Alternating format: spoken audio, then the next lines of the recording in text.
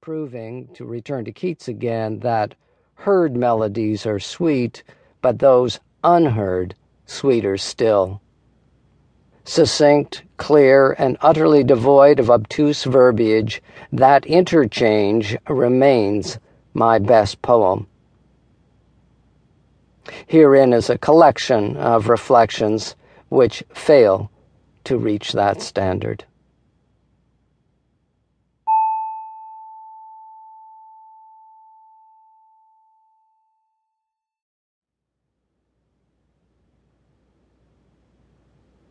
The purpose of life is to live a life that lies beyond needing a purpose.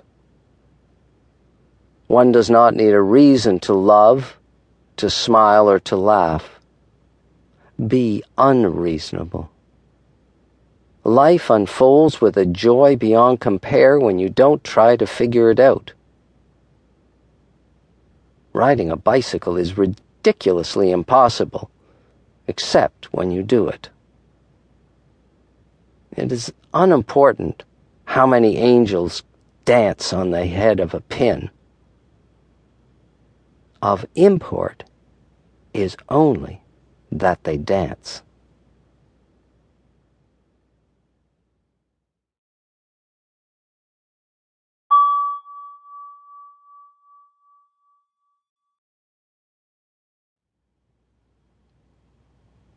The world is so full of any number of things we should all be happy as kings. Alas, it is not so, for even kings and princes despair. The good news of the Buddha, that unhappiest of princes, is that there is no escape from this conundrum. Things do not get better, nor is the grass greener on the far side of the hill. The promised land remains forever a distant dream, for there ain't no gold in them thar hills. The wealthy suffer as do the poor. The healthy and the sick alike are miserable. The employed are as unhappy as the jobless. The married as dissatisfied as the single. And wriggling out of this most noble of truths is futile. If escape were possible, liberation would not be needed. If the Divine Mother could kiss and make it better, there would have been no Buddha. If Prozac, Botox, and mocha lattes worked, why are you reading this book? And if books worked, what is the need for a second volume? The lotus blooms only in stagnant swamps, rooted in the mud and the mire, its elegant blossoms floating above the putrid surface. It too cannot escape, so it chose to transcend. It's in the swamp, but not of the swamp.